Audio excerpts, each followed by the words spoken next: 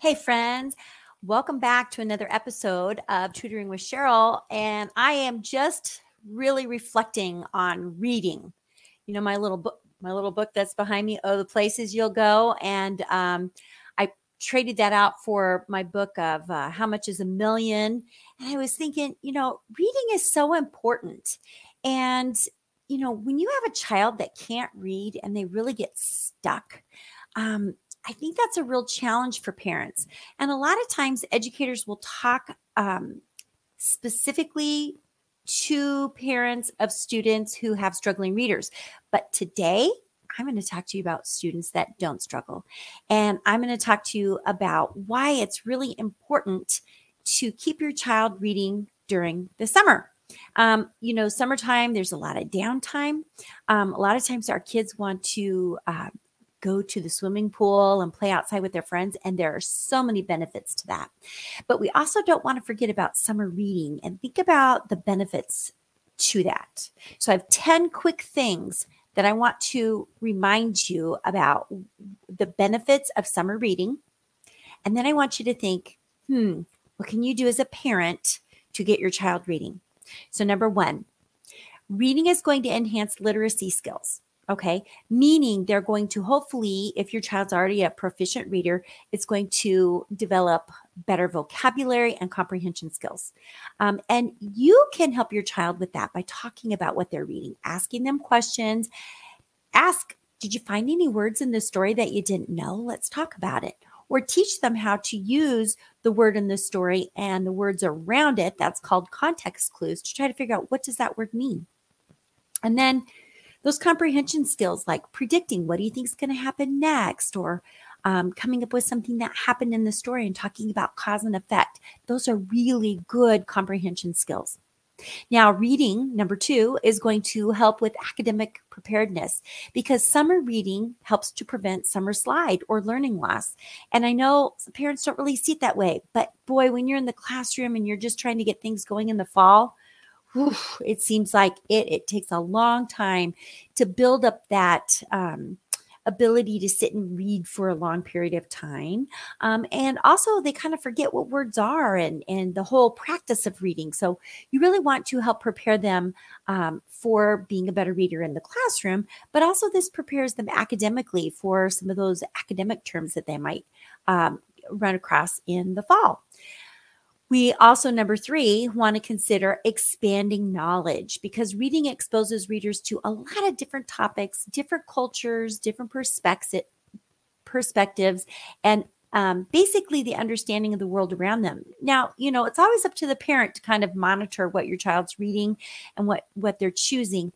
And so I encourage you to go to the library with your child. But if you can't and you're worried about what they're reading, make sure that you look to see what they're reading. Okay, number four, the fourth reason why summer reading is really beneficial is it is going to stimulate your child's imagination and creativity. Engaging in imaginative stories and those narratives really nurtures this sense of wonder.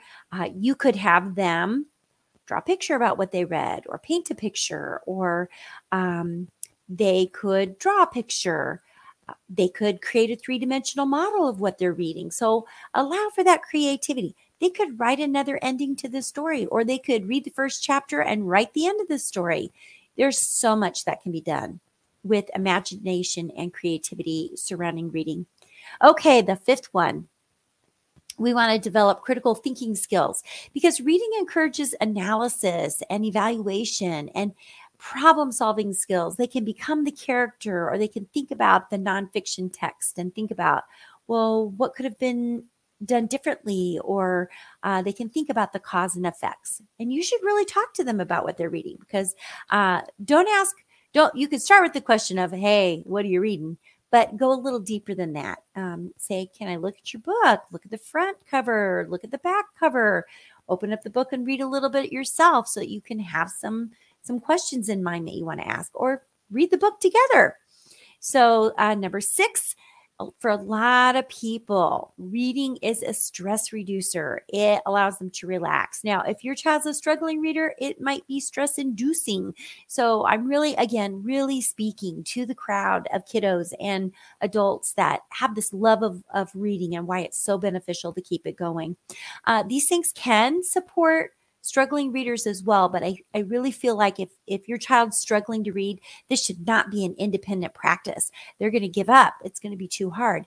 And you're really going to want to focus on finding books that are age appropriate for them, as far as, and maybe not even age appropriate, reading level appropriate. Okay, number 7, when we read, we can build empathy because we think about what the characters are experiencing and we think about how we can empathize with them in their situations. And then when we run across those things in our real world life, we can go, hey, I read about that character. I really feel sorry for this person, or I really want to help this person, or I understand this person. So we can put ourselves in their shoes and have a better understanding. When your child is reading, number 8, they are enhancing their communication skills because regular reading improves language and communication skills as well as writing skills. They're being exposed to far more words. I mean, okay, you can listen to a podcast. That's great. You're listening, but you're not reading. And there is something to that, that text to mind, and building that muscle and that recall. It's really important. Number 9, inspiring personal growth. This would be more along the lines of finding maybe nonfiction books that they want to read, motivational books, inspirational books, books that are going to generate a positive mindset. So it could really help to foster that. Sometimes kids really want to spend more time in nonfiction or fiction. Make sure that they get a good balance of both so that they not only build the facts through the nonfiction, but they build the empathy and the caring and the response to other people's ideas, feelings through that fiction part too. Okay, and the very final thing that summer reading can do is it can help to build family bonding, especially those kiddos that really struggle. You can spend time helping them read. And I really encourage you to do that.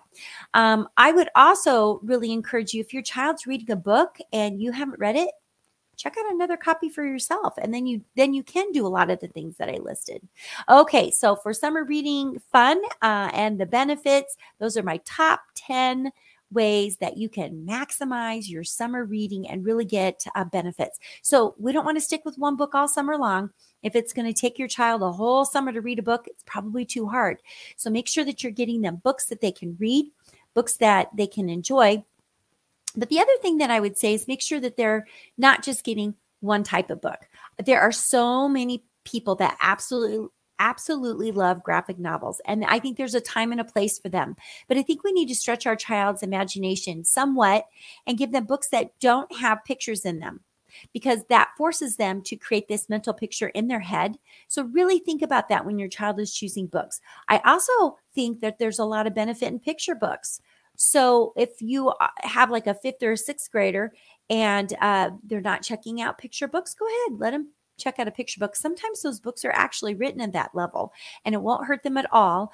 And we can get a lot of clues about what the characters in the story are thinking from a picture book. So really think about the level of your child and the type of book that can help them be super successful. Now, if you really don't know where to start, you can check with a teacher or somebody who's in education, somebody who's kind of worked with children, or better yet, go talk to your librarian because they are a wonderful resource. So if you don't have your library card, make sure that you go get signed up for a library card. In most cases, they're free. Sometimes they're not. Like I live next to a town where the people in town can get the library card for free, but it's going to cost me money to check out the books. And fair enough, I'm not paying taxes, so I will pay for the library card if I so choose to go to that library. But there are a lot of small town libraries. If you're in a small town, you just show up and they'll give you a library card. They probably might charge you if you lose it if it's a plastic one, but I think that's to be expected. We want to keep track of our stuff. So with that, I'm going to end, but I really want you to tune in on Friday because I'm going to be talking to Yolanda Duguay. Yolanda is a math and reading educator. She's in Southern Florida. She has been doing this full time for a year, very much like myself. It might even be a little bit longer than that. And she is helping children by not only developing their academic skills, but she really focuses on those social emotional skills. And so she's going to be sharing reading strategies. And so we want to hear all about her expertise in that field. And I love to hear from other educators because it always inspires me to try something brand new. So as always, you guys make it a great day and keep the learning going.